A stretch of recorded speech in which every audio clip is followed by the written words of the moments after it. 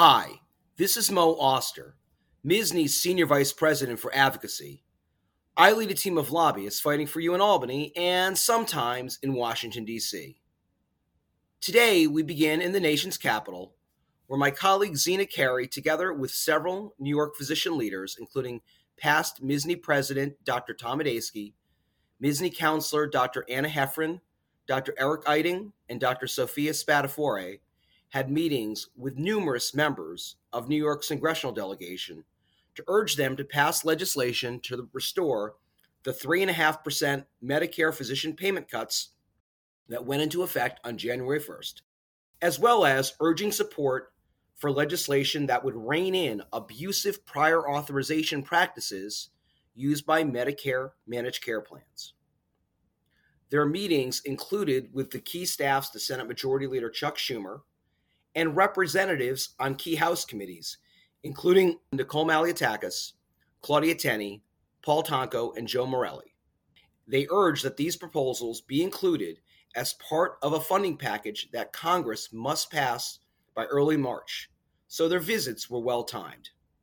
These D.C. Hill visits were in conjunction with a national AMA advocacy meeting where physicians across the country were having similar visits with their respective congressional delegations. Next, I'm going to sound like a broken record, but again, I want to make an urgent plea for all of you listening to plan to be in Albany on Tuesday, March 12th for MSSNY's annual Physician Advocacy Day. With so many adverse issues we are facing in the New York State budget this year, it is imperative that your legislators hear from you in person regarding all the practice threats you face, including several adverse state budget proposals, and how that will ultimately all relate to the care that your patients receive. Legislators seeing physicians walking around the Capitol in white coats can make a huge impression. And it's an important time to be making that impression, as both the Assembly and Senate will be on the cusp of finalizing their respective one-house budgets, a reflection of their perspectives on what the governor has proposed in her budget. If the items we are urging be rejected from the budget, or the items we support are not reflected in these one-house budgets, we have very little chance of being successful as the Senate, Assembly, and governor begin to engage in three-way discussions towards adoption of a state budget by April 1st.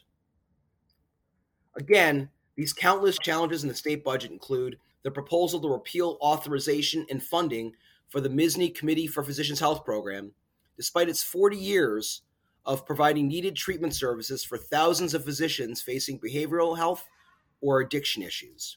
The proposals include imposing huge new costs on the nearly 16,000 physicians enrolled in the excess medical malpractice insurance program by requiring them to pay half of the coverage cost, which is nearly a cumulative $40 million hit to these physicians.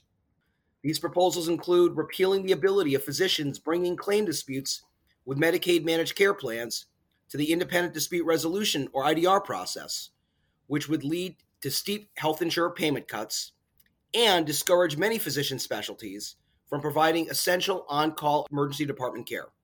They include proposals to cut what Medicaid will reimburse physicians for office-administered medications below even what the physician's actually paying for the medication.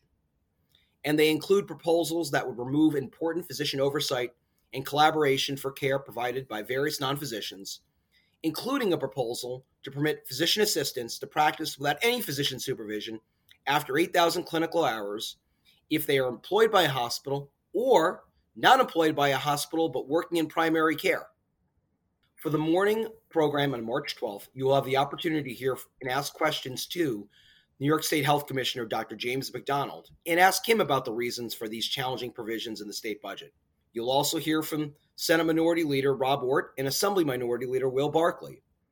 And perhaps most importantly, you'll hear from Amy Paulin, Chair of the Assembly Health Committee, David Weprin, Chair of the Assembly Insurance Committee, Neil Breslin, Chair of the Senate Insurance Committee, and Gustavo Rivera, Chair of the Senate Health Committee, and can ask them questions about what they intend to recommend with these adverse budget provisions as they work towards their respective one-house budget proposals.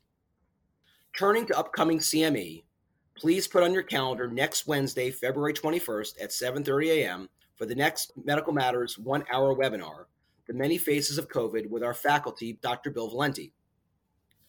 Please also plan to put on your long-term calendar our next series of Women Physicians Leadership Academy CME programming on the Saturday mornings of March 2nd, March 9th, and March 16th. There'll be more information about these upcoming programs in the MSSNY Pulse and MSSNY Insider. And I'll also mention that the recordings of the October series of our Women Physician Leadership programs are available on MSSNY's CME site at cme.mssny.org. Thank you very much for listening to this podcast and for your support for MSSNY and your County Medical Society. We will speak again next week.